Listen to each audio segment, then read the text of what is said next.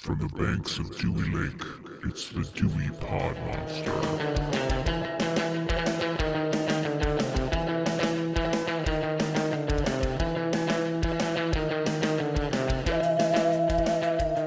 All right, guys, welcome back. I'm John, and with me, as always, is my cohort comrade and title to be decided co-host Sean. Sean, how you doing today?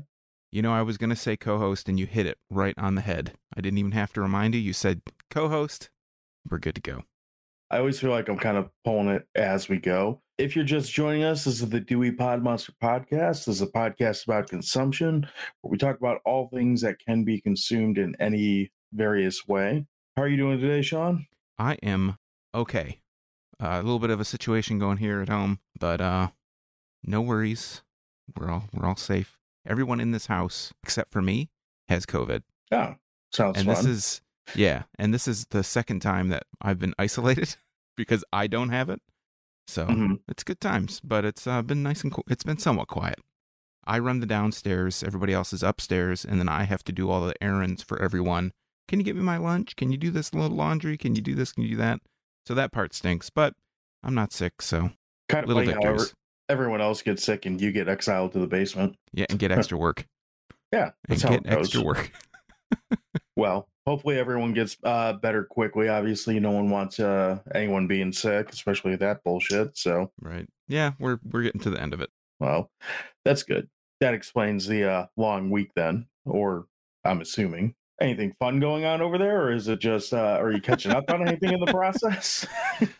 Yeah, I've been playing a little bit some games that I've kind of been neglecting. Jumped back into Elden Ring. I don't know if you're familiar with. I know you're not a huge gamer, but I don't know if you're into the Elden Ring or not. But I jumped back into that. I've been is that playing part of some the other Elder Scrolls stuff, or is that something different? Part of the Dark Souls kind of universe. Okay. It's like an open world Dark Souls, so that's what I've been kind of jumping into. Yeah, I think I'm still on the Wu-Tang. I just finished the first season. It's 10 episodes, so about 10 hours. I got another season to go. I think they've said they're going to be renewed for a third season. And seems like a lot of seasons to be able to tell how the band got together. Yeah, I've been reading about it today because it seems like a lot of it's fictionalized. It's like it's got a basis in truth, but you know, it's not all true. So I don't know all the legend, all the lore. I don't think I started listening to them until about like 96 or so. Okay. And they'd been out for a while by then. So, you know, it's all their backstory. It's like how they came up and everything. So they do have a lot of storyline to do, but some of it seems a little bit more like it's played for drama, which is understandable. It's a dramatization, right? So of course it's going to be played for drama, but it's interesting. It's keeping me interested. Okay. Well, I still need to check that out, but before we go too much into other stuff like that, so we are talking this week about beer. As many of you know, both of us have a history or so with beer, and we're talking about one of our favorite spots today. I would say this is probably, of all the breweries in the state, the one that we would most mutually agree on is just fantastic. Of course, that would mean that we are talking about none other than Brew Detroit, the fantastic brew house that is in Corktown, just off of not Porter Street. Porter Street's the other brewery over there, which is also great. Abbott. Thank you. So we're starting this show with the flagship from Brew Detroit, which is Cerveza del Rey. This beer is a 4.2% ABV Mexican-style lager. You want to give some tasting notes on it? It looks like you got yours already open. Mine's also open. I got mine cracked. My date on this one is, I was looking at that, it's January 25th, 2022, so hopefully you got about the same batch. We picked these up separately. Yeah, it's just a really nice, kind of clean Cerveza-style lager. Obviously, Cerveza del Rey. Again, like you said, this is a flagship. They also now have a new variation called Oscura, which is a dark lager. And this one, I believe that they said recently went through a bit of a... Well, yours is kegged, right? So you wouldn't even have a can date. They did say they went through a bit of a reformulation, didn't they? Yes. So mine does have a kegged on date, which is January 22nd. So it's not too far off from what you had on there. No, it's exact same day, isn't it? Didn't I say that? I thought you said 25th. Oh, 25th. Yeah. So it's probably from the same batch. Probably. And yes, and I'm not exactly sure what the changes were or what. I don't know. I've heard a couple people say that it changed a little bit. Having drank it a week ago or so in the tap room, maybe this is just because, I'm not trying them side by side, but I'm not catching a noticeable difference. But this is just beer for me. Like, this is one of my favorite beers to have around the house. It's, relatively speaking, it's a lighter beer. It's easy to drink. It goes good with pretty much anything you can put on a plate. Because it's got that lower ABV, you could have several of them without feeling like you're going to fall over, which is usually good. It's got just a little bit of a citrusy back end to it, to me, but nothing that's going to kind of, clobber you over the head or anything like that. This is, in my opinion, so this is my personal favorite. I think it's their best beer, but I'm just saying that because it's my favorite. I think this is one of the most approachable beers that comes out of the state of Michigan, and one that, if you get asked what's a good beer for, my dad or my friend or whoever who just wants to try something, local or something craft, but they usually drink Corona or High Life or whatever, something, your macro style beers. This is one that I usually point people to pretty quickly. Yeah, it's got kind of that macro kind of taste to it. A little bit of that, like you said, it has a little bit of that citrus kind of note to it, and it has this bit of a bitterness. It seems like a little bit more bitter than some other macro styles, but it still fits in that kind of style, what you would expect to see from a cerveza. And I don't know if you mentioned it, but Brew Detroit, I know that we've talked obviously about Brew Detroit, tons of times, and I'm sure you agree, they are probably one of, if not the most criminally underrated breweries in the state. Like, the value to how much you pay to what you get, I don't think that there's a better value in the state.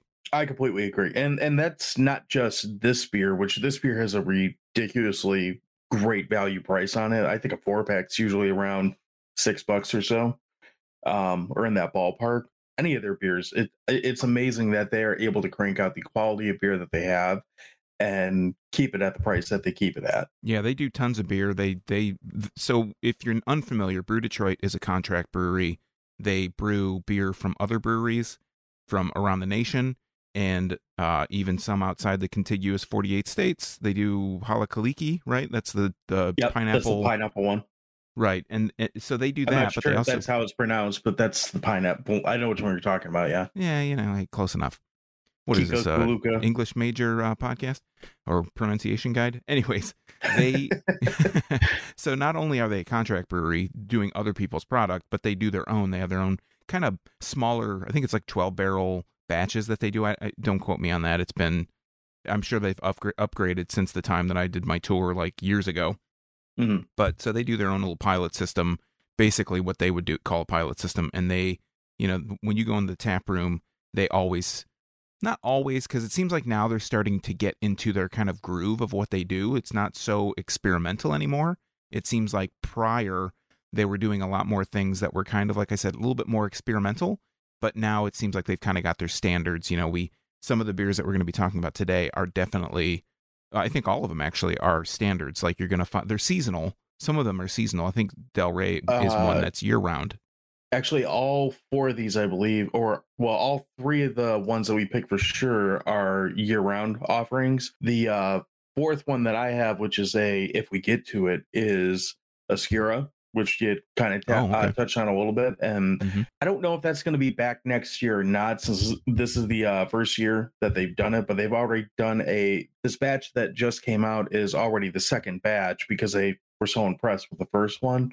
So I would assume that it would probably be back next year, but I can't say that for sure. We don't know that for sure right now. But the other 3 that we have, or the other 2 that we have, are both at this point, they're both year-round flagships. Yeah, and I've had Oscura from the tap room, and I bought a can when the first batch came around, and I never got to it. I still have it. I'm sure it's still good. But yeah, they just announced at the time of this recording that they were releasing their second batch into the wild. So you may see Cerveza Del Rey Oscura can out there. So the one that we have, Cerveza Del Rey, is a white can. It looks like a sun with some kind of diagonal lines across. The Oscura one is like the exact same can pretty much, except it's black with a blue, kind of like a moon, basically. Instead of a sun, it has a blue moon on it. But not like Blue Moon the beer. Much better than that. So. Right. That doesn't even have a blue moon on it, does it? Anymore? I don't know if it does. I know it did at one time. I'm not sure if it still does. It probably does. It'd be ridiculous for it to be called Blue Moon and everybody recognize the label. I mean, they've redesigned it over time, but I'm sure it still has the moon on it. I haven't had a Blue Moon out of a can or a bottle in years. I get one every now and then in a bar. Like, if there's nothing else on, I'll settle on a Blue Moon. But I couldn't tell you the last time that I had a can or a bottle of Blue Moon. Yeah, the last thing I had from them was the Light Sky, which was a couple years ago now, Mhm. which, funnily enough, is like one of the most viewed videos that I have because, you know, it's a national macro. I mean, I think they call themselves craft beer, Blue Moon might, but it's Molson. Is it Molson Coors? Oh yeah, they're Molson. They're Molson Coors. They have been for quite a while now. Yeah. So it's, you know, that was one that gets a lot of views because it's a macro and it's from a big company, but Mhm. it's not, it's kind of watery. It's not all that great. Kind of reminds me of that Bud, the new one, Next, the zero carb, 80 calorie, 4% I haven't beer. tried that, and I'm I okay have. without trying It's kind that. of like water. Yeah, it's really watery. It's like, Light Sky's pretty watery and Next is watery too. I understand it fits like a demographic or fits a market. And I'm sure the market is clamoring for new beer that tastes different, but I don't think it tastes much different than really anything else. That's that kind of low ABV, low carb, low calorie style thing that's out there. I don't understand so I kind of feel like if you're going to be drinking beer, that you have to understand that you're going to be consuming some unnecessary carbs. That kind of comes with what beer is. If you really want to just get drunk and not have carbs, that's why vodka exists, or gin, or even to a lesser extent whiskey, which has some calories but not anywhere close to, or nothing like what beer does. I don't know, it just seems like you're cheating yourself out of all kinds of things by going to like super low carb, like 1 calorie beer. Yeah, I was on a ketogenic diet for quite a while. I still kind of dabble in it to lose weight and stuff. And you kind of get that craving to drink beer. But whenever I got a craving to drink beer and I was hardcore, under 20 carbs a day, I would just drink a Miller. I drink a Miller too. Those are like, I think they're three carbs or 4 carbs or 2.4 or something like that. I would just drink, a couple Millers, and that's at least 5.5%. So, yeah, but if I was looking to not, if I was looking just to get ripped, it doesn't take much when you don't drink beer. Your tolerance really lowers. I would just drink, like you said, a vodka and a seltzer or something, soda water and vodka. Yeah, I would think that would get you, to the promised land a lot quicker than going through 5 or 6 Miller super minimal carbs or whatever. So, well, for me, when I was that low carb, I mean, my tolerance was zilch. Like one you don't Miller. have anything absorbing it at that point. Yeah, that 1 Miller would be like enough to get like a really nice buzz, and 2 is like, yeah, I'm good. Like, or get a tall, like go to someplace like B-Dubs and throw down on some wings and get a tall Miller or something, a 20 ounce or 24 ounce or whatever they sell, their 22 ounce. And that would be good enough to, that's a cheap date. You're getting one and done. 1 macro beer and then you're just hammered. Yeah, pretty much. Sounds like college all over it. Well, sounds like high school all over it, right? So, built the tolerance up for college. Right. So while we're kind of enjoying Del Rey, I did take your advice and I started on Peacemaker. Oh, yeah. What do you think of that? So I don't know if James Gunn is directing this or just producing it, but this is the most James Gunny thing that I've ever seen in my life. Yeah, I don't know if I think he wrote some of it and he's the producer. Yeah. I don't know if he directed any of it, but I know he had like a big hand in it. Because he had a big hand in Suicide Squad, the second Suicide Squad as well. There you go. I know he directed the movie. I don't know what he did. Like, aside from producing this, I don't know what his level of involvement is. But it's got all the calling cards of him. It's got the over the top, like stupid, like gore and head explosions. Like the jokes about them finding someone's face in the first episode is very, James Gunn type humor. All the weird like music callbacks that are used throughout it. The theme song, which is probably the best part. I mean, again, I'm only 3 episodes in, but I would say the theme song and the half-ass dance that goes along with the theme song has to be by far the best part of the show so far.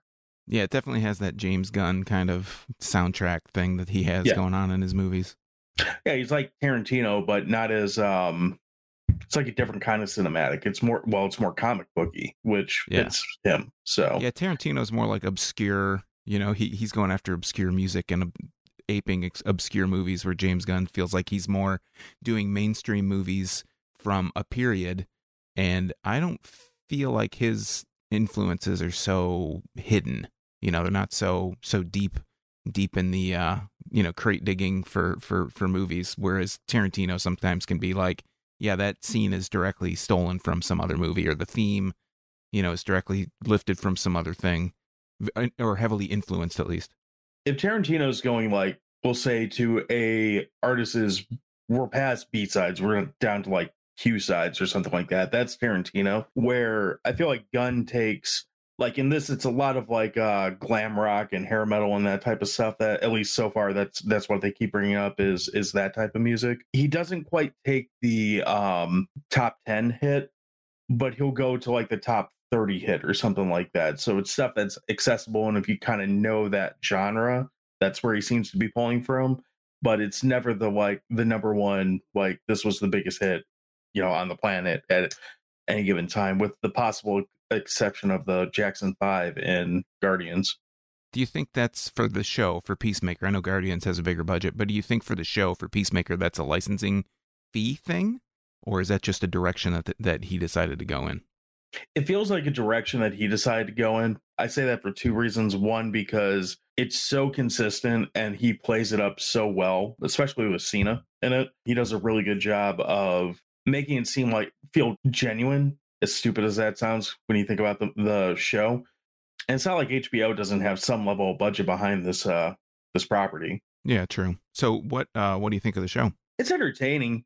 I couldn't do more than 3 episodes before I was like, that's enough of that for right now. But it's entertaining. I'll finish it. I mean, it's not, like I said, it's only 8 episodes, so it's not too big a deal to kind of chomp into and get to. But I like that it's over the top. I like that it is comically violent. I didn't really like the character Peacemaker that much in the Suicide Squad movie, which is kind of surprising because usually I like when WWF guys or WWE, whatever they are now, when wrestlers go to becoming over the top actors, I typically find them to be pretty, like I love The Rock and I don't even like most of his movies, but I find him to be entertaining. So I expected to like him a lot more in the movie than I did.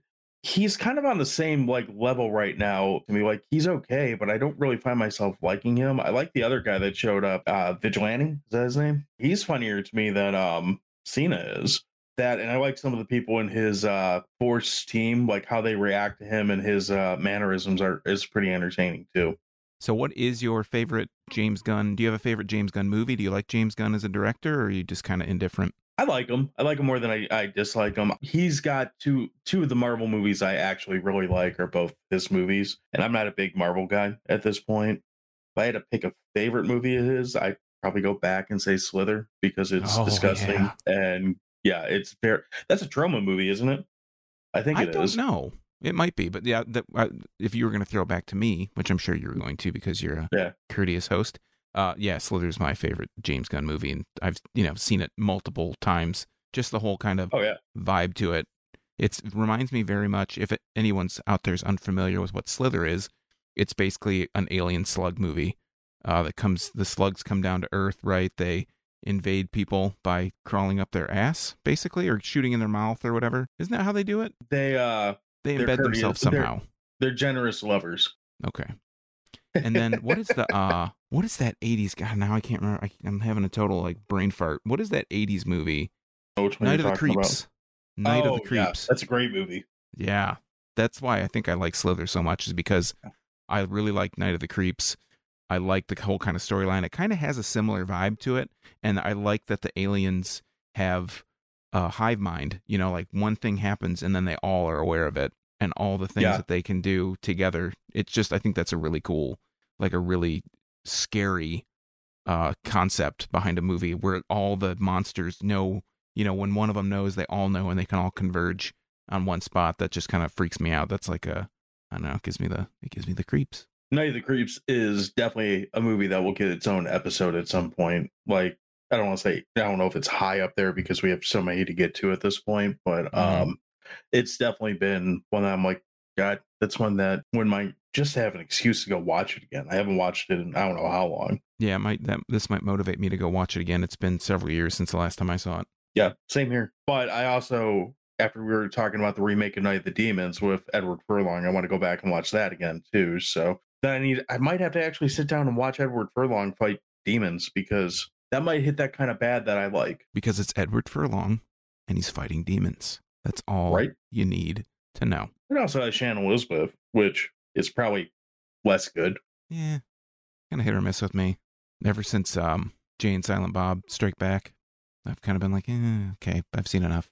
Yeah, you see, I think that's her high point, and that's not saying much because that movie is really, unless you're Jay and Silent Bob, I don't really care. Well, I take that back. There's other people that are really funny in that movie, but she's not one of them. Yeah, that was one where at the time I thought it was hilarious, when I saw it originally. I don't know if I could go back and watch it. I don't know why, but I went back and watched the Jay and Silent Bob saga, basically from Clerks all the way up to, I remember why, because they did the remake, essential or reboot of Jay and Silent Bob that came out last summer, maybe 2020 summer or something recently. When it went on streaming, I went back and just kind of watched them all. They're all short, so it doesn't take that long for you to go through them. Didn't that immediately go to streaming? Like, I don't think it ever got a theatrical release, did it? That was like during COVID, like when things were actually closed down, I thought. I know, all I know is it ended up on Amazon Prime, and I was like, what the hell, I'll watch this. I don't know if it had a real, I know he was doing his like tour thing with it, where he was kind of like he did with Red State, where he would take it to college campuses and shit like that and show it, and then go out there and you can listen to him tell you that he made Clerks and, whatever else he does when he talks. I'm Kevin Smith, the maker, the creator, and director of Clerks. Remember that movie from the 90s, like 92? Do you like what's your opinion on Kevin Smith? I think when Clerks came out, I was kind of really intrigued, and I thought, I don't know if I necessarily thought it was like the best movie, but I thought it was pretty entertaining. Mm. And I think at the time I liked Kevin Smith. I think through all the Askew, the Askew universe? Yeah. I couldn't think of the actual term. I think I really liked Mallrats. I watched Mallrats like tons of times. Mm-hmm. And then I think Chasing Amy was one where I felt kind of like I lost a little bit of interest in Kevin Smith movies. Again, Jay and Silent Bob was great when I first saw it. I was really pleasantly surprised with Red State. And then after that, I've kind of I listened to his podcast for a while. One of them, I don't even remember which one it was now. Maybe Smodcast. I think if he you've did heard Smodcast. one, you've heard them all, because he basically recycles the same stories. Yeah. In every single podcast. So, and it was before he was getting like super high on every podcast. So that dates it, I don't know, probably early podcast days. And now, when I think I saw he did that movie where it was just him talking like a spoken word kind of thing, and he answered questions, talked about Superman, the Superman movie that they were going to make. I kind of liked him again then, but he's okay. Like, I don't have anything against him. I don't I don't seek out his stuff anymore. I don't get excited about his movies that come out, but he's fine. I don't like, hey, I'm all about making your life better. He lost all the weight.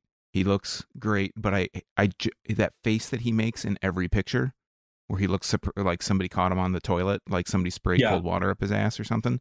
Mm-hmm. I can't do it. Like, can you make a different face? I understand this is your shtick, but let's do something else. Yeah, so as far as his movies go, I like the majority of them except for Jersey Girl, and I never even saw that.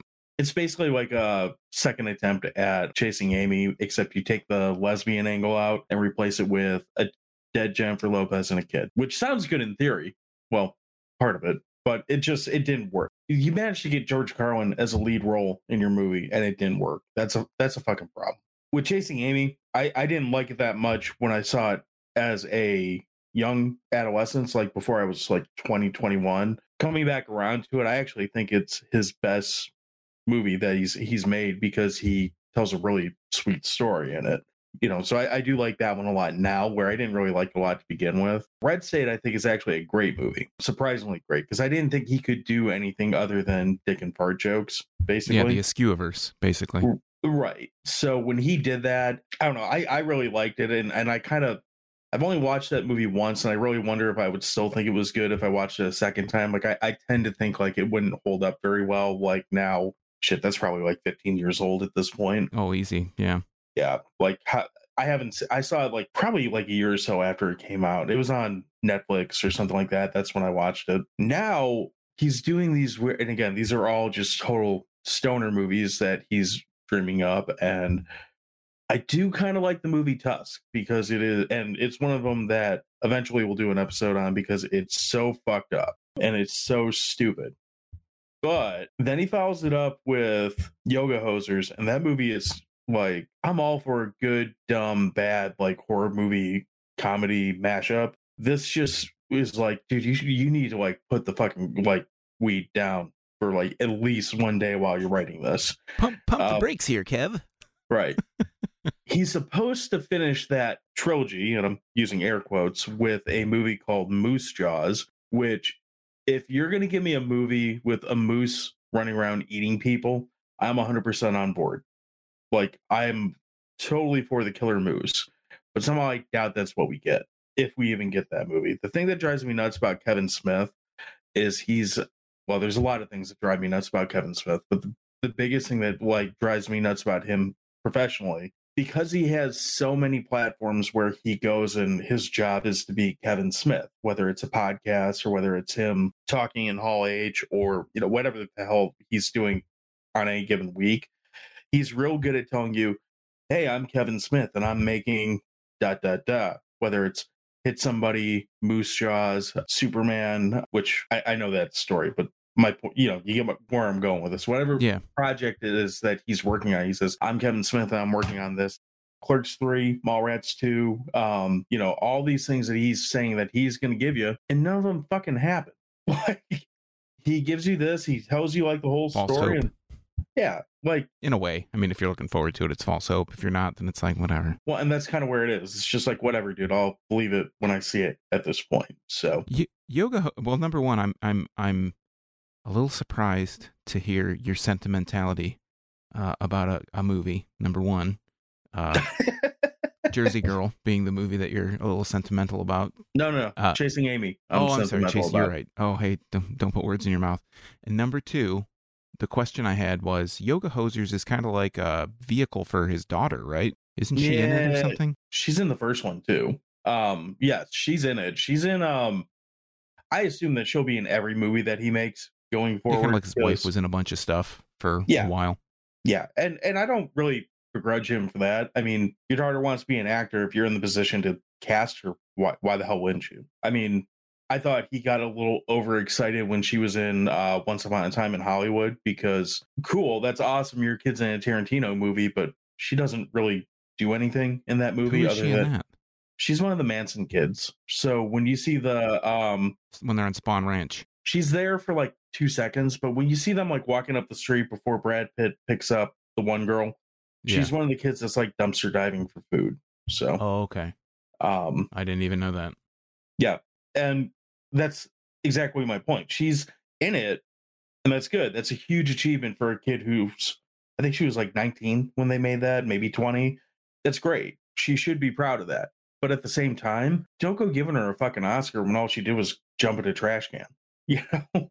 One thing I share with Kevin Smith is an unabashed love and something I will not, unapologetic. That's where I was going. Love for Degrassi Junior High and Degrassi High, because we both share that. Start of the pandemic, I watched all of Degrassi Junior High and Degrassi High, and even the School's Out movie. I thought you were going to say an unapologetic love for weed. No, Degrassi.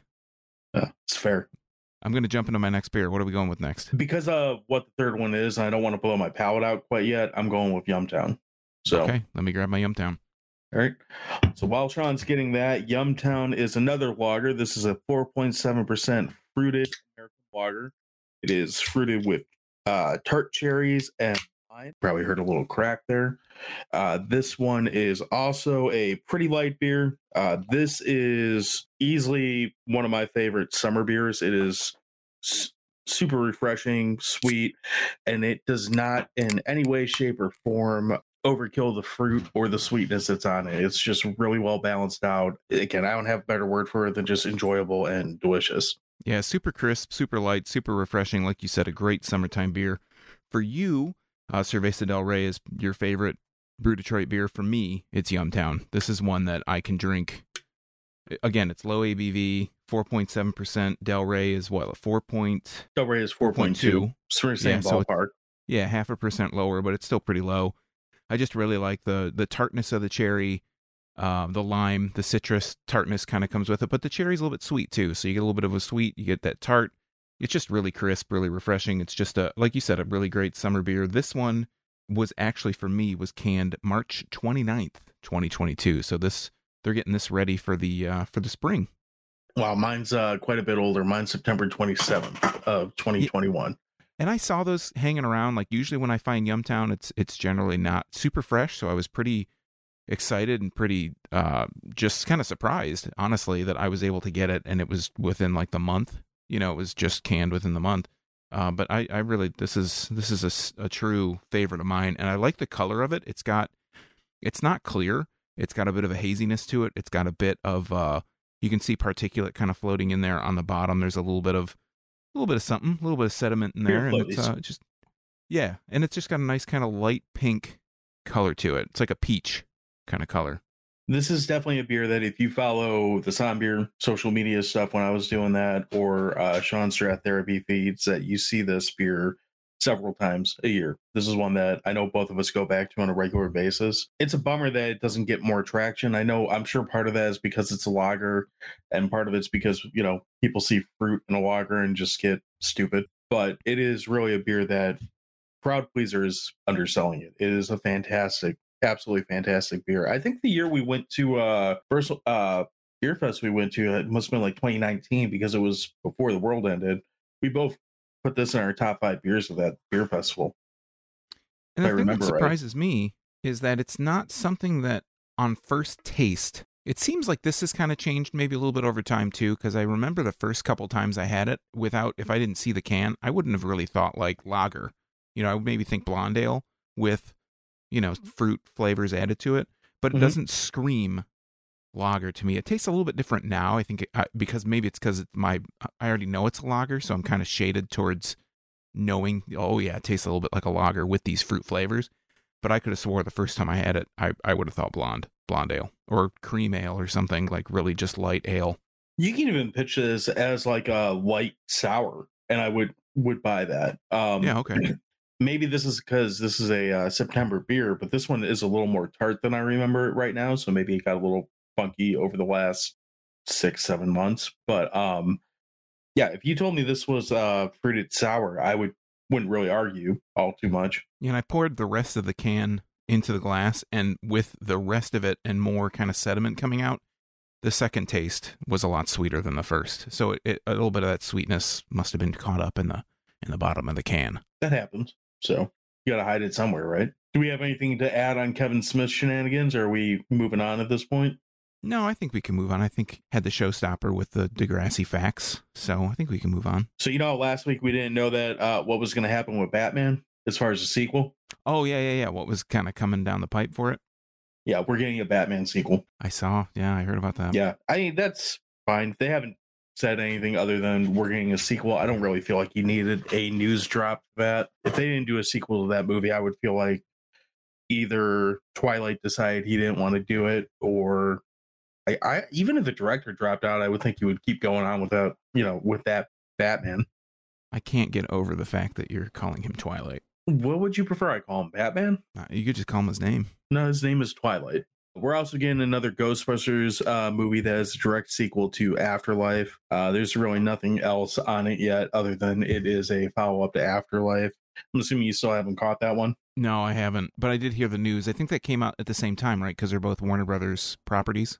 Right around the same time. I saw them in 2 separate tweets on the same day, so pretty quick together. And yeah, they are both Warner Brothers property.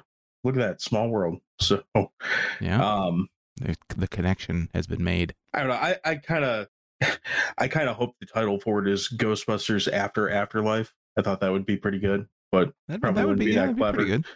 Yeah, it would be something kind of a little more cliched. I don't know. I can't really say what I want to see happen because I don't want to ruin what happened in the first one, but I hope, even though they're calling it a direct follow-up, it doesn't have a whole ton to do with it, if that makes any sense. I kind of think I know where you're going with that. I'm just surprised between this and, again, Jersey Girl not chasing Amy. Such, you talked about the nostalgia and it caught you in the feels when you talked about Ghostbusters before.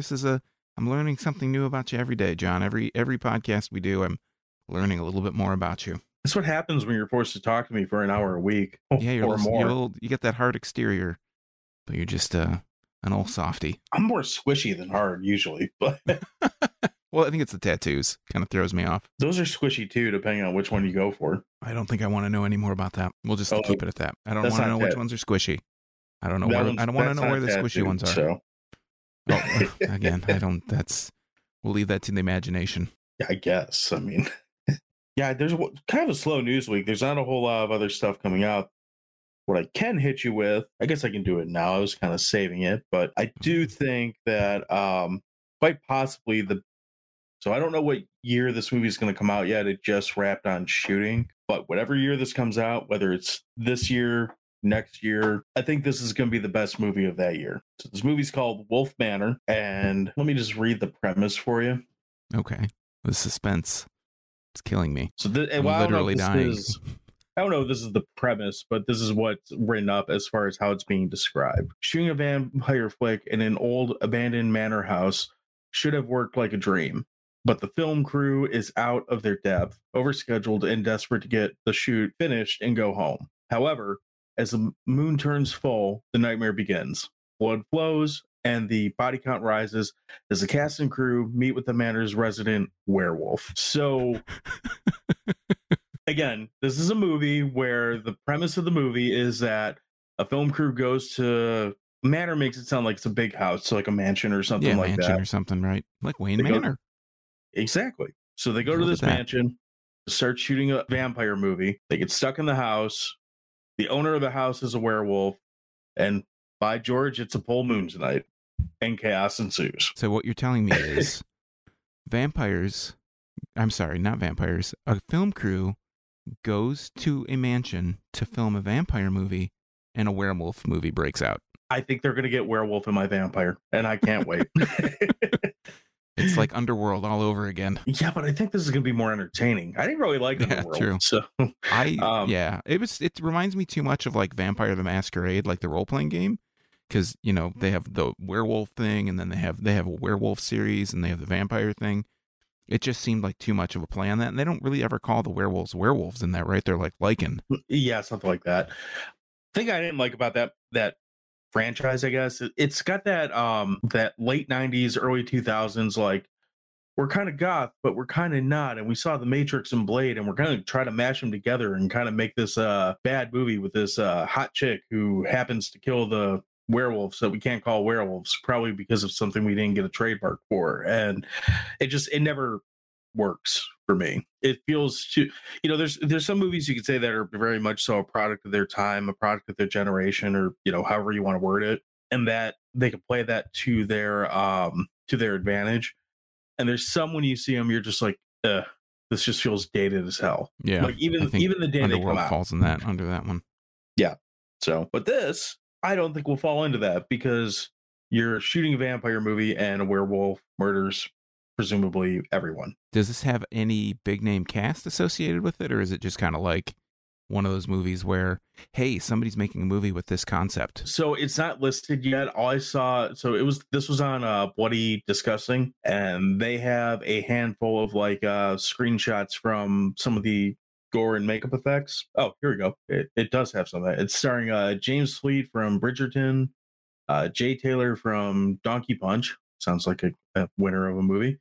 I was gonna say, I don't know any movies. I don't know any theatrical releases by that title, but okay. I might mispronounce this, so if I do, I apologize. The Thaila, Thaila, Thaila Zuki of Evie and Attack of the Adult Babies. Gonna have to look up Attack of the Adult Babies. That sounds like it could be entertaining. That might be some Dewey Pod Monster fodder right there.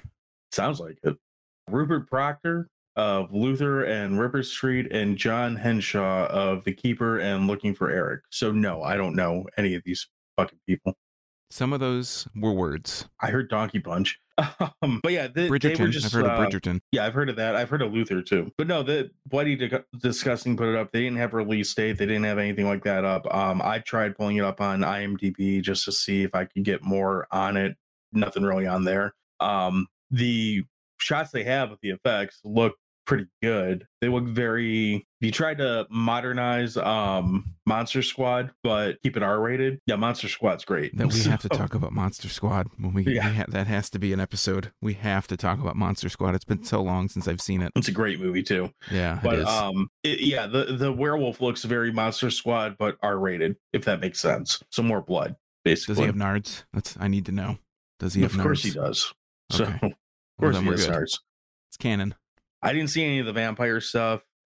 I'm kind of hoping that the vampire stuff is a very minimal plot point in this, because for every one vampire movie that I like, there's probably like 20 that I could care less about. Yeah. But again, this premise alone has sold at least one ticket or streaming, whatever. One on-demand purchase. I'm 100% on board for this monstrosity of a movie. Yeah, I feel like it would be more of like because they're filming a vampire movie, that it's just going to be some people getting shredded. But Let's hope. You could be pleasantly surprised. Hey, maybe there's a plot turn that they're filming an actual vampire in some type of maybe one or two people are actual vampires. See? We should be in the screenplay business. Look at this premise we've already come up with. I mean, we kind of stole it. We kind of stole it from another premise, and I don't think that we would be getting into that to get rich. Yeah, true. But it'd be fun. It would be. Yeah, we'd have some fun with it. Yeah. I think our combined knowledge, we've seen enough garbage movies and bad vampire and werewolf movies. We could probably come up with something, pretty decent. It's a lot more bad vampire movies than bad werewolf movies. They didn't start making bad werewolf movies until like the late 90s, really. Well, no, I mean, you think they had like they had the 80s and they had the 60s and 70s. But they've been very sparse. Whereas they are very vampire sparse. movies have been there are so many more. The sample size is so much bigger that it's much more easy to say that there are a lot of bad vampire movies, where there's so few werewolf movies that most of those are probably bad too. No, the problem is with werewolf movies is once you got into CG, they stopped making werewolf. Like the last halfway decent werewolf movie that I can think of was probably that Jack Nicholson one, Wolf, which that's really just watching Jack Nicholson be a fucking maniac that makes that movie entertaining. But when you get into didn't Benicio del Toro do a werewolf movie? And that was that's what I was gonna say. Did you see that? I didn't see it. I mean, I know it's he not did very it, good. It's not very good. Always, I didn't like it. It and they did a Van Helsing movie, which I think had some werewolfism in it too. It doesn't. And again, maybe this is just because one of my favorite horror movies, and I wouldn't say this is a cheesy movie. I think it's a legit movie, but one of my favorite horror movies is American Werewolf in London. Mm-hmm. And that transformation scene in that is, I mean, that's up there with any Tom Savini, any well, that is Rick Baker. That's not who I was thinking of. The dude that was the Walking Dead guy. Ragnar Kotaro is the lead for the special effects on Walking Dead, and you're looking like you don't know who I'm talking about. No, you all that suspense built up, and I don't know who. That name is not familiar to me. He's a Tom Savini disciple. So, okay. Well, there you go. Yeah. Where would you rank? So, if we're going werewolf transformations here, or just wolf transformations in general, I got two for you. We got American Werewolf in London, right? Mm-hmm. Which is probably gold standard, or at least pretty high up there. I would say that's probably the best. But I don't want to influence your decision. What about Evil Ed in Fright Night? Okay, that's a good one. I'd still put American Werewolf in London over it. Because Fright Night, I'm not a huge Fright Night fan. Fright Night's good, but it's not like I don't ever go back and really watch that one. Like, if you're like flipping through shit and you land on it, like you might leave it, but I don't ever like seek it out. I really enjoyed it. I enjoyed the remake. I've never seen Fright Night 2. I mean, I'm probably one of the few. I didn't even watch a remake. I'm probably one of the few people that will say that the remake was pretty decent, because I really liked Anton Yelchin. I thought that, again, going back to talking about Batman, Colin Farrell was really good as whatever the vampire's name is. I mean, it's kind of forgettable, but the name, at least. But the thing with Fright Night is I like the movie, the original movie, but there's a documentary called You're So Cool, Brewster, like the making of Fright Night or something like that. And I was really into, like, I'm really down. I was really down to watch it and get into it. And the documentary goes into so much of like the mundane, like minuscule, like, if you want to be a completionist and you want to know everything about Fright Night, this is the documentary for you. But if you are someone that's on the fringe, that's like, I think Fright Night's a great movie, I really enjoy it, what's some of the stories behind it? This is like a 3-hour documentary. It might be, that might be an exaggeration, but it is definitely over 2 hours. And they interview like everybody. This is like Didn't they the do oral something history. like that with Didn't they do something like that with Creep Show also? Oh, maybe. I don't know if I've seen that. That's another one that I need an excuse to go back to is Creep Show. I love that movie too. That's so Creep Show. Does that have the little story with Ted Danson where they get, and Leslie Nielsen, where they get buried Yes. up to their, when I saw that, the first time I ever saw that, my aunt had rented it, and my cousin she's probably 4 to 5 years younger than me easily. And I went over there, and I was like 7 or 8, and they're watching it. This is going, and she's and my cousin's watching it, and she's like 3 or 4, and it gets to the scene where they get buried up to their necks, and then they come back, and they're like, they're like shuffling in the house, and they get shot. Like Leslie Nielsen shoots Ted Danson in the head, and just like the seawater pours out of his head. That's frightened me. That's one of those scenes. It's like, for a lot of people, it might be like The Thing or something from The Thing, that kind of like throws you off. That's one thing that's been like, it's been a scarring, childhood memory from a movie for a long time. As a guy who loves George Romero, I even like the like before he died, more recent Romero movies. That's one of his best. Like that's up there with the first 2 Living Dead movies. It's definitely better than the latter half of the Dead series. And it blows the hell out of like Bruiser and all the other like random stuff that he did just kind of independently. That movie is just fucking fun. And talk about a movie with a great like poster to sell it. Yeah. That's one of those ones that'll definitely draw you in. Speaking of Romero, because everything always comes back to Romero at some point. Did you ever see the original movie, The Crazies? I want to say yes. Did you ever see the remake of it? I know I saw the I feel like it came out not that long ago, didn't it? Like it was like between 2005 and 2015. So that's, I want to say like 2012 or maybe 2008. Timothy Olyphant is in it. He's like the main guy. I don't remember if I saw it or not. It sounds like something I would watch just because of, but go on. I never saw the original.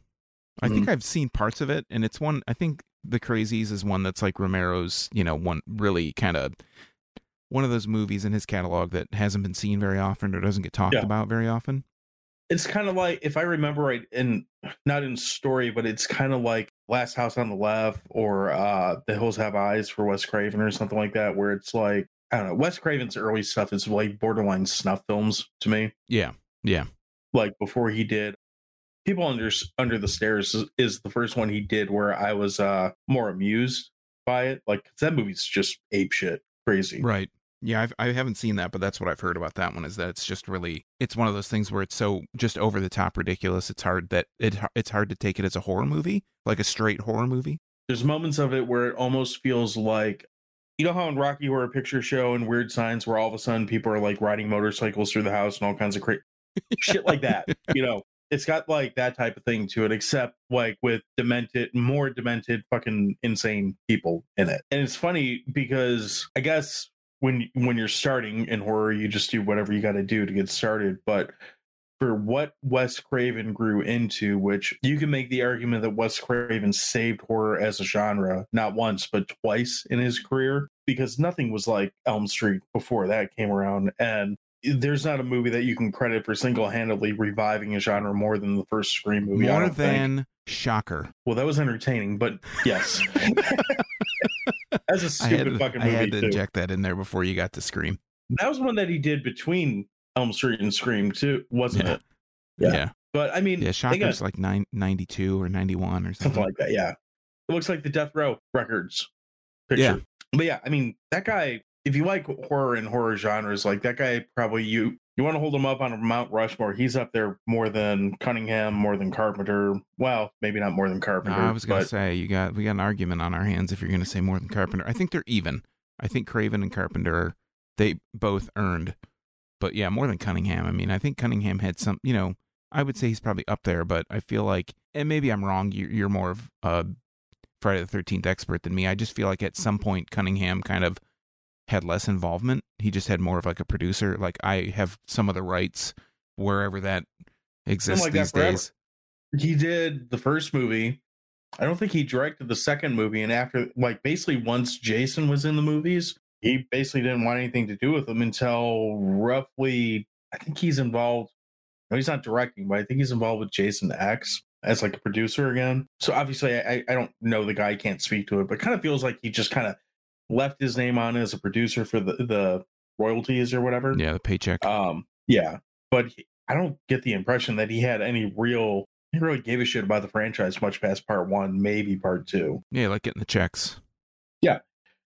I mean, again, we don't know him. We've never talked to him. I don't know anything about him other than this one thing. He's on my speed dial. I don't know what I'm going to get him on the phone right now. So he's on my ICQ. Yeah, we contact absolutely. each other. Yeah, but he's definitely not the guy who is, I wouldn't put him on that, like, that, you know, if I were doing a Mount Rushmore of like horror movies, it'd be Carpenter, Craven, Romero. Who do you put as a fourth guy? I love the Friday the 13th movies, but I don't know that I can put Cunningham on there. James Wan. I mean, that would be an Jimmy option. Wan. Oh, that's what it was, because we were talking about it. He did that house movie that we were talking about a couple weeks ago. That Who was did? Sean Cunningham. Oh, really? Okay. Yeah. All right. So, a little redemption. Yeah. House 2. Have you seen? You haven't seen House, right? We've talked about this. You haven't seen House? I've seen House. I don't think I've seen House 2. Oh, House 2 is kind of a little bit funnier. It's a little bit more of kind of a comedy edge, but it's been so long. It's been decades since I've seen either one. Lloyd Kaufman. That's the other guy that goes on Mount Rushmore. Okay. Yeah, yeah. Give credit where credit's due. I feel like Kaufman, some of the movies are legitimately kind of horror. I mean, they're schlocky for sure. But yeah, I do feel like he's done a lot to kind of advance the genre, because it seems like, especially when you go into slasher films, there's so much kind of, I don't know, I don't want to say inherent, but there are always little comedic. I think what makes a good slasher, or a good kind of, well, slasher, I won't go so far as horror, but it has to have some kind of little comedic element to it. And I feel like Kaufman definitely had a big part of that. I mean, there's all those old Astro Zombies or movies like that from like the 60s and the 50s where they're just kind of over that's like campy and horror. I feel like too, but yeah, I feel like Cunningham, I feel like Kaufman kind of popularized having humor in your horror movie. So the trauma stuff in Kaufman in general almost feels spoof-like to me. Yeah. In a lot of ways. I say Kaufman kind of jokingly, even though I think he deserves a lot of credit, mostly because I can't think of a good fourth guy right now. I told you, James Wan. Okay, make your argument for James Wan. I don't have an argument. I just wanted to get your reaction. I take him or leave him. I don't know.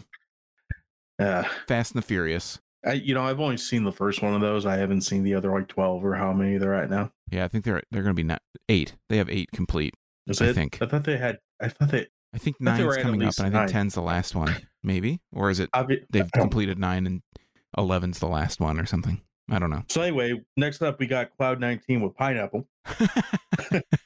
Nice transition there, smooth like Cloud 19. It's just like drifting into a turn, you know. So this one is Cloud 19 is the pineapple variant of the regular Cloud 19. Crazy name change.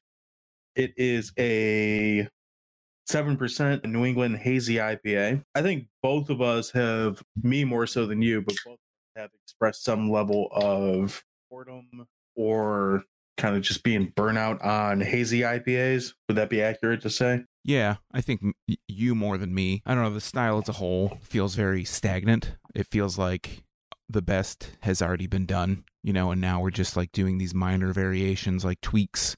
Like, oh, this one's going to have a little bit more pineapple flavor. This one's going to have a little bit more, going to be a little bit puffier, a little softer in the mouthfeel department.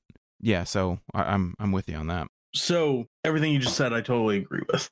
That being said, when this beer came out, it took my favorite beer of the year, whichever year it was, and then it became a regular beer in their rotation. They've done these blackberry Cloud 19 before, and I want to say a different berry as well, as far as like variants on Cloud 19. I don't know that this is what the original intention should be for a New England IPA, but when I get a New England IPA, it's kind of what I want. I want something super juicy, super fresh, super tropical, citrusy, all that type of stuff. I want it to be just over the top, and that's what I usually get out of this beer. This one for me is a March 9th can, so this is pretty fresh. You? Yeah, we're kind of like flip-flopped. Whereas you had an older version of Yumtown, I have an older Cloud 19. This is, I'm almost ashamed to say, this is September 9th, 2021. So, and this was on my local place. It was in the cooler. So hopefully that mitigated some of it. We're almost flip-flop like to the T. You said that was September? Yeah. My Yumtown was September, so. Yeah. I want to say that Pineapple Cloud 19, there is a big trend. I noticed it a lot last year, and this year is kind of too early to really say that it's a continuing trend. But I felt like in New England style IPAs or hazy IPAs, or we'll get into that because I also have some thoughts on that. I feel like pineapple has been a really big kind of trending flavor as of maybe last spring until this year in New England style IPAs. Cloud 19, Pineapple Cloud 19 came out, I think initially either I want to say 2018 was the first year, but it could have been 2019. And I feel like they were kind of the front runner in that, at least in Michigan, for that kind of flavor profile in a New England style IPA. I think, since then, like I said, it's been a big trending flavor, but I feel like Brew Detroit was maybe a little bit ahead of the game on that one. This is definitely the first one I remember really not just taking pineapple and making a flavor, but going to 11, like turning up to 11. This is Spinal Tap. This is the Spinal Tap of pineapple. Well, I guess other than the Hakiki or whatever, but Kalakaliki. Yeah, that too. Excuse me. So for me, I really like pineapple like as a fruit. Like I eat it more than I should admit to, I guess. Just because it's good. So if you're gonna take a beer like a style of beer that I'm kind of lukewarm on to begin with, and just kind of beat me over the head with something that I do like on it, well, at least it's got a lot of pineapple, so I can, kind of focus on that and kind of not be distracted from some of the things that don't drive me crazy about hazies or IPA in general, if I'm being honest. Yeah, this is double dry hopped with Mosaic and Hellertau Blanc hops. On the label, it says heavily fruited with pineapples, and again, 7% ABV. I just feel like IPAs these days are so diluted. This is kind of what I wanted to get back to. They're so diluted in that anything, this is like called out on the label, DDH, New England style, India Pale Ale. I feel like when you go to a brewery nowadays, when you see an IPA, they're not labeled like specifically like that. So I almost feel like you have to say, if you are not interested in New England, or if you're not interested in West Coast, you have to ask when you see it on the menu, if I don't want to drink a New England, is this a New England? Because they're not labeled anymore. Now, there's such a, I think I think lagers are a little bit maybe broader, lager in general, because lager is, it's like one of the two styles, right? Lagers or ales. But right. I feel like with IPA, it spans such a broad range of what the beer can be, right? So does lager. Lager. But I think let's just pretend we're not talking about you or me for a second here. If you just take Joe Sixpack on the side of the street and give him a Del Rey and Hellas Lager or whatever, you just pour them both in a glass. Don't show him the label. Say, tell me what you think of these. He's going to say, this tastes like beer. This also tastes like beer. That's going to be your general response. Where if you put a Pineapple Cloud 19 in a glass and then put, I don't know, I was going to say all day IPA to really push it. But, okay. Something like that, you're going to have a different, like, one's going to look like beer to, again, Joe Sixpack. One's going to look like fruit juice almost, or theoretically. And you can't say that those are both IPAs at the heart of it, but that's about where the similarities stop. Yeah. Well, you can even say, like, I'm going to give you a Stone IPA. I'm going to give you 3. I'm going to give you a Stone IPA. I'm going to give you a Two Hearted, and I'm going to give you a Pineapple Cloud 19. Now, Stone and Two Hearted are going to they're going to look pretty similar. I mean, I think Two Hearted's probably a little bit hazier. I think it's a little bit more amber than Stone. Yeah. I haven't had a Stone IPA in a while, but I feel like Stone's going to be a little bit more yellow. It's going to look more like quote unquote beer. I think it's going to be a little more hop forward, like almost bitey than what Two Hearted is. Where Two Hearted, they're going to taste totally. Yeah, you're going to taste like the range, or you're going to taste the rainbow of all these different IPAs, but they're all called the same thing. I mean, at least, like I said, with Cloud 19, pineapple, and regular, They're at least labeled as New England's, but those other two are IPAs, especially Two Hearted and Stone. I mean, Stone is called IPA. Two Hearted is an IPA. I think Two Hearted is labeled as an American IPA now on the actual label. Maybe. Yeah, that's true. I don't think so. Well, I don't buy Stone stuff for a couple different reasons, so I don't know if how they label it now. It's been so long since I've had that beer, but I don't remember them having any type of label on it that says what kind of IPA it is. Yeah, I was going to go with the Sierra Nevada, but I realized that's a pale ale, so that even muddies it more. Yeah, well, it's a pale ale, but I mean, how many people think of it as that? Right, I don't. Like if I don't say the name out loud, or if I don't think it in my head like the entire name because I know it's Sierra Nevada Pale Ale, I don't think of it as a pale ale. I mean, it's pretty bitter. That pale ale is about as hoppy and bitter as probably 90% of West Coast quote IPAs that are available in any given tap room. I think Sierra Nevada Pale Ale is my go-to West Coast IPA, and it's not even an IPA. So go figure. You could do a hell of a lot worse. That's for sure. I don't know. They're one of those weird breweries that I feel like maybe it's just a Michigan thing, but I feel like in the world of craft beer, like Sierra Nevada doesn't get nearly the credit they deserve for how many amazing beers they've made just consistently year after year after year. And really, they're kind of one of those, again, going back to the Mount Rushmore theory, like where would craft beer be without Sierra Nevada right now? Yeah, I haven't had one. It's been too long, but that's one of the beers that kind of brought me. So when I first drank beer, like the first time I drank beer was in college, and I wasn't a high school partier by any means, but I had beer in. Yeah, tell me about it. Nerd. Maybe. So I overserved myself. The first beer I can really say that I drank a lot of in one night was, and this will date me, was Sam Adams Golden Pilsner, right? That was like 90s. That was like 90, probably 96, either 95 or 96. And I remember them playing it on the radio, like commercials. Sam Coke would be on, and he would be talking about, Sam Adams when they used to do commercials on the radio for their beer. And that was one thing. We knew a German exchange student. We're like, Bernd, hey, man, pick us up some beer. Like, what do you want me to get? God, I hope he talks like the Swedish chef, even though he's German. No, I don't think he did. I don't remember. It was a long time ago. He was really hard. It was really hard to understand him, but we developed a cipher.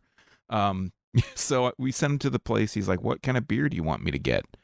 And I was like, you got to get that Sam Adams Golden Pilsner, dog. That's all over the radio. It's got to be good. So he gets it. I drink all this beer and drink Goldschlager and Aftershock and all this other garbage, and I get sick. And I don't drink beer for like at least a year and a half, 2 years, until I can go to Windsor and drink it. I was probably 20, and you can drink in Windsor at 19.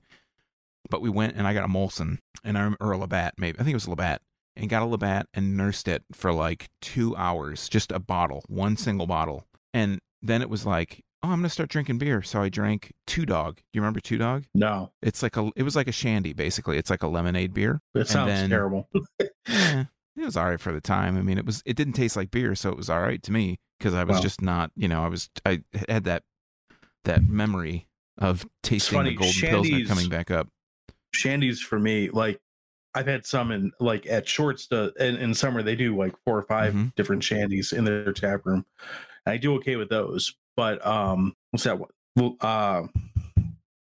Summer, yeah, that one.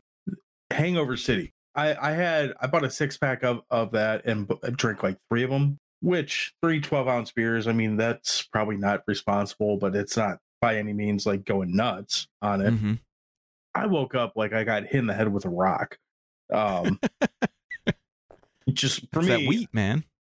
It's a sugar. I think it's sugar. Because I get the same way with wine, red wine especially.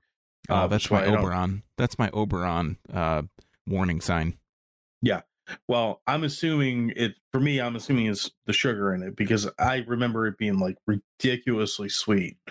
My wife couldn't even get through a bottle. She was like, she threw it out like, fuck this, and went back to Two Hearted or something. But shandies are weird. So I feel like a shandy from 15, 20 years ago. I don't know when you were in college. God damn, man. That's depressing to think about. Let's 5 go years with, ago. let's go with last week. Okay. Shandy from last week. The draft therapy expert that just started drinking a week ago. So Yeah, there we the go. self-proclaimed The authority the on Michigan beer. self-proclaimed authority on Michigan beer. Oh, I've been told that in my house. I ask anybody in this house, I say, who's the authority on Michigan beer? And they say, you are. And I'm like, well, there we go. It's a consensus. But anyways, You are now go in the basement.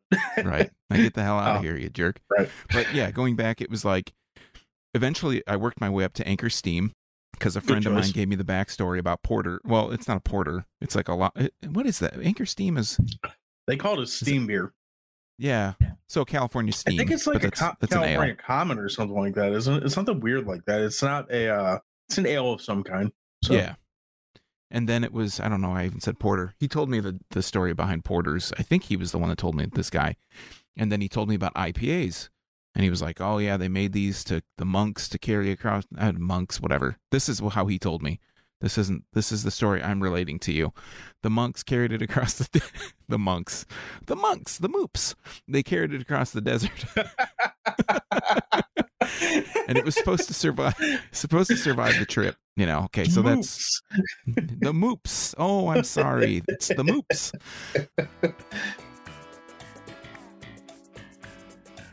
What's the deal with the Dewey Pod Monster podcast? But yeah, we were seeing at the magic bag. I always get the magic bag and the magic stick. Like I know the difference, but I always like in my head get them mixed up. We saw they used to I don't have even know like if the magic movies. bag is still open, or if it's been reopened since COVID. I think it is. I think it has been. I could be wrong. Maybe Ferndale's changed so much. Maybe it's a restaurant now or something. But they used to have the Monday night movies. I think it was Monday night movies, and we saw Fight Club. I saw Grindhouse there like 12 times. Jesus Christ! Well, we saw Fight Club, and it was the first time I saw Fight Club.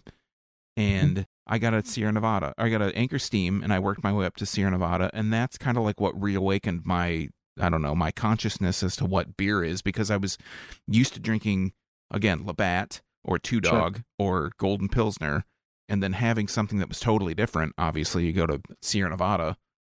They're not even close, you know. So it was a bit of a wake up call. So I always had that small, you know, kind of piece in my heart. Now I miss Ferndale Brew and View at Magic Bag. So that summer when Grindhouse was out, part of why we went, because it was like $5 to get in. And for those who either don't remember or don't know, Brew and View was the Magic Bag is just a bar in the city of Ferndale in Michigan. They do like a club night and they do a couple other theme nights and stuff like that. But they have concerts there occasionally. I haven't seen one there in a while. Most of those have been moved down to the Loving Touch now, which is like 2 doors up. But they used to do, whether it was Monday or whatever night it was, they used to do Brew and View nights where they would basically let you go in and they'd show when second run theaters were a thing, like after they got out of the theater for, you know, $20 a ticket, dollar store, your first dollar. Yeah, dollar movie shows used to be a thing, and they would take second run movies and they would play them for, I think it was like $5 a ticket, and you go and you could sit at a regular table, not like a movie seat, and you could, you know, bullshit with your friends, talk through the movie, whatever, and the movie would play, and you could still hear it. It was never really bothering anything, but you could also get beer at really reasonable prices. I remember the reason why one of the reasons we kept going back, whether it was for Grindhouse or, you know, whatever, Oberons were like $2 a bottle every night during summer. So, and again, now good luck finding an Oberon for $2 anywhere. So the summer that Grindhouse was out, I love Planet Terror, the first part of Grindhouse. It is one of my favorite horror movies of its decade. Whether it's, I think this is 2010s at that point. I was going to say 2000s, but that movie is fantastic. And truthfully, I love Robert Rodriguez movies when he's not making movies for his kids. Again, good for him. If you can make a movie for your kid, make a movie for your kid. But I much prefer Machete and, you know, that type of stuff. It's Machete. Machete. Sorry. Machete. Yeah, I was all about it just to see that. And then you got Death Proof with it. And I like Death Proof quite a bit, but I know a lot of people don't. And I get why they don't. I'm not a big Death Proof guy. It's I too get slow. it. I like the cars. I like I'm kind of a Kurt Russell slappy. Like pretty much, and even a bad movie that Kurt Russell is in is better than most good movies that other people are in. I feel like he's just kind of one of those actors. You know, you have those actors you just like kind of regardless. Like Paul Yeah. Rudd. He's Paul Rudd, but violent. More willing to be violent. We don't. To disclaimer, we don't know Paul Rudd personally, so we can't say if he's. We don't know Kurt Russell tyrant. either. So. That's true. That's very true. But I do feel like that would have been a good selling point on the posters. It's like Paul Rudd, but violent. Dewey Pod Monster. Poster quote. So anyway, anyway, anybody who wants to use that, feel free to take that. that goes for any Kurt Russell movie. Overboard, whatever. So Captain Ron. yeah, Paul Rudd, but violent.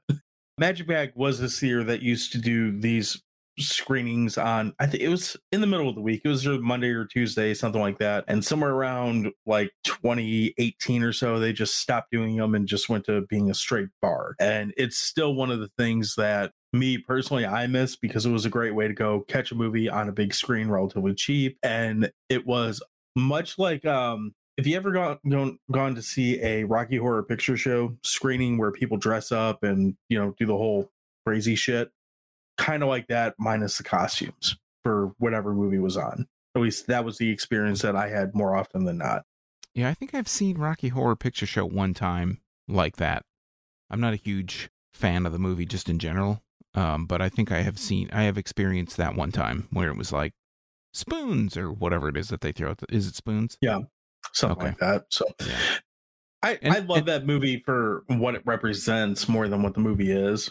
But I feel like that Magic Bag, like doing the whole kind of, bar and movie thing.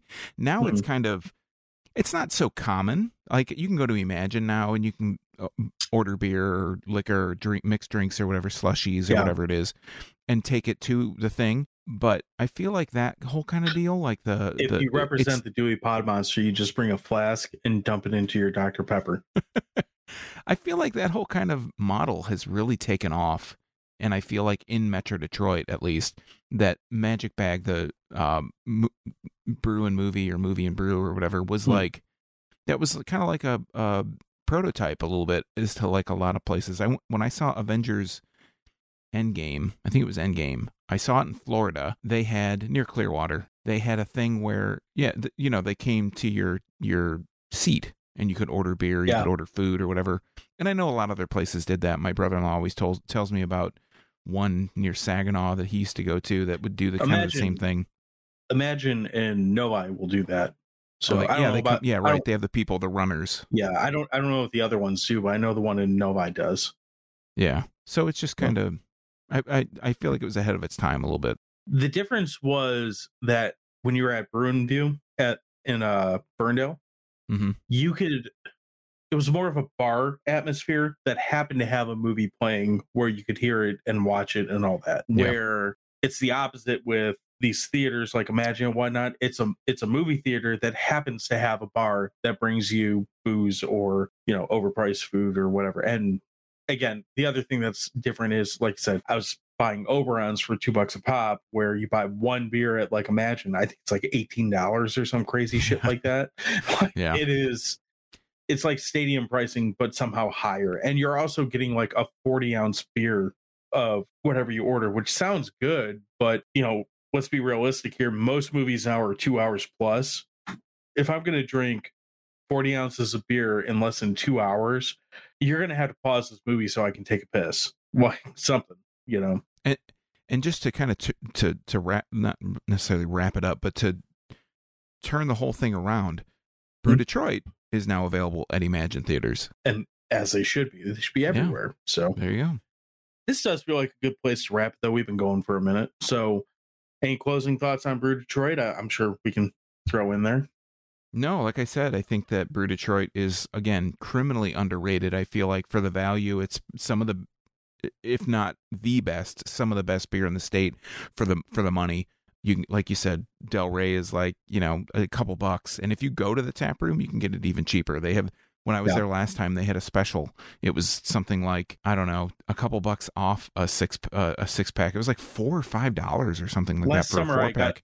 I got a case of Del Rey last summer, so 30 cans, maybe it was 20, something like that, 30 cans or so for like $22. Yeah, I mean, what It's you insane. can't even get like, can you even get PBR is get all right day? in that ballpark.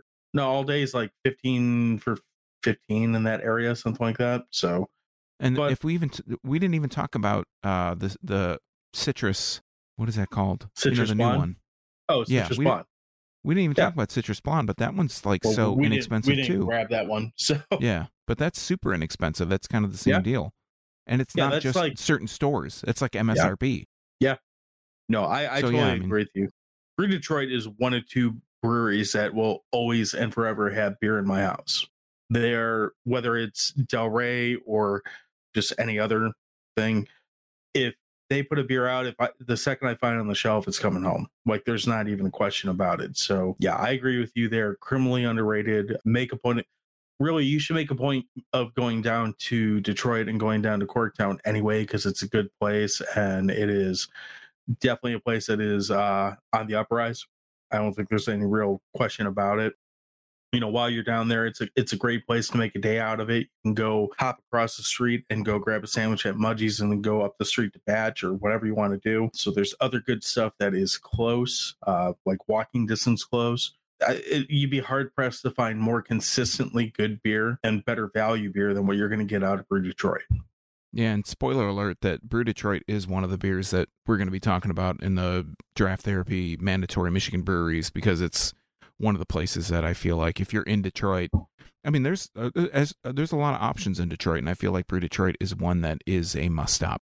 Well, I don't just feel like it's one that's a must stop. I feel like if you were going to say what's the must stop, there's only one other spot that's even remotely close, not just geographically, but like as far as the beer is concerned. But I would still put Brew Detroit head and shoulders over them just for it's great to be able to be in a brewery where they have stuff that's crazy and experimental and random one-offs. And in fairness, Brew Detroit does all that too.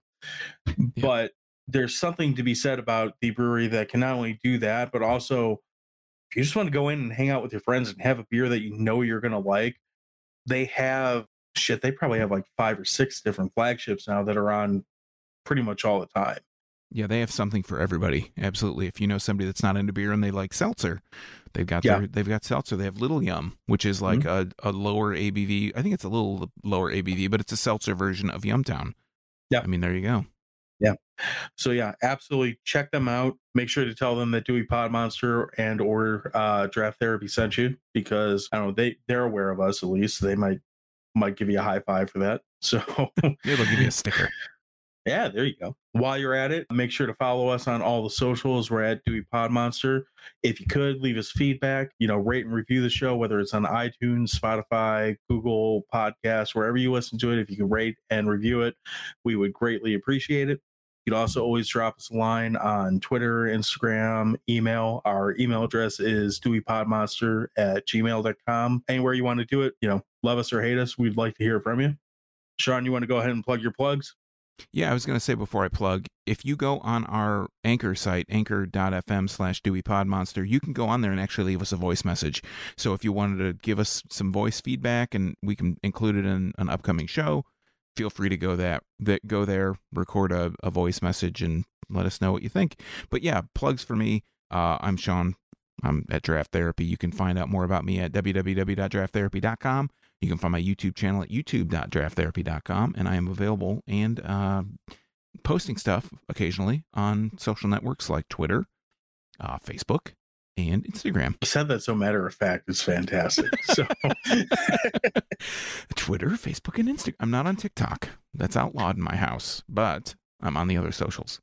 That's fair. Also, make sure to look for us on the Brew Detroit podcast. We did a episode with them recently. This will come out. I don't know when they're posting their episode, but this will come out close to that time. So even if you don't catch our episode, go back and listen to the other episodes they did, especially the episode with Brews Brothers, and really all of them. Just catch up on it. It is a great podcast and it's talking just about beer. So, if you need something else to listen to, that is a great way to spend an hour and kind of catch up on what's going on in the Detroit beer scene. But with that, we're going to leave you at that, and we will talk to you next time. Check us out. Have a great weekend. Talk to you soon.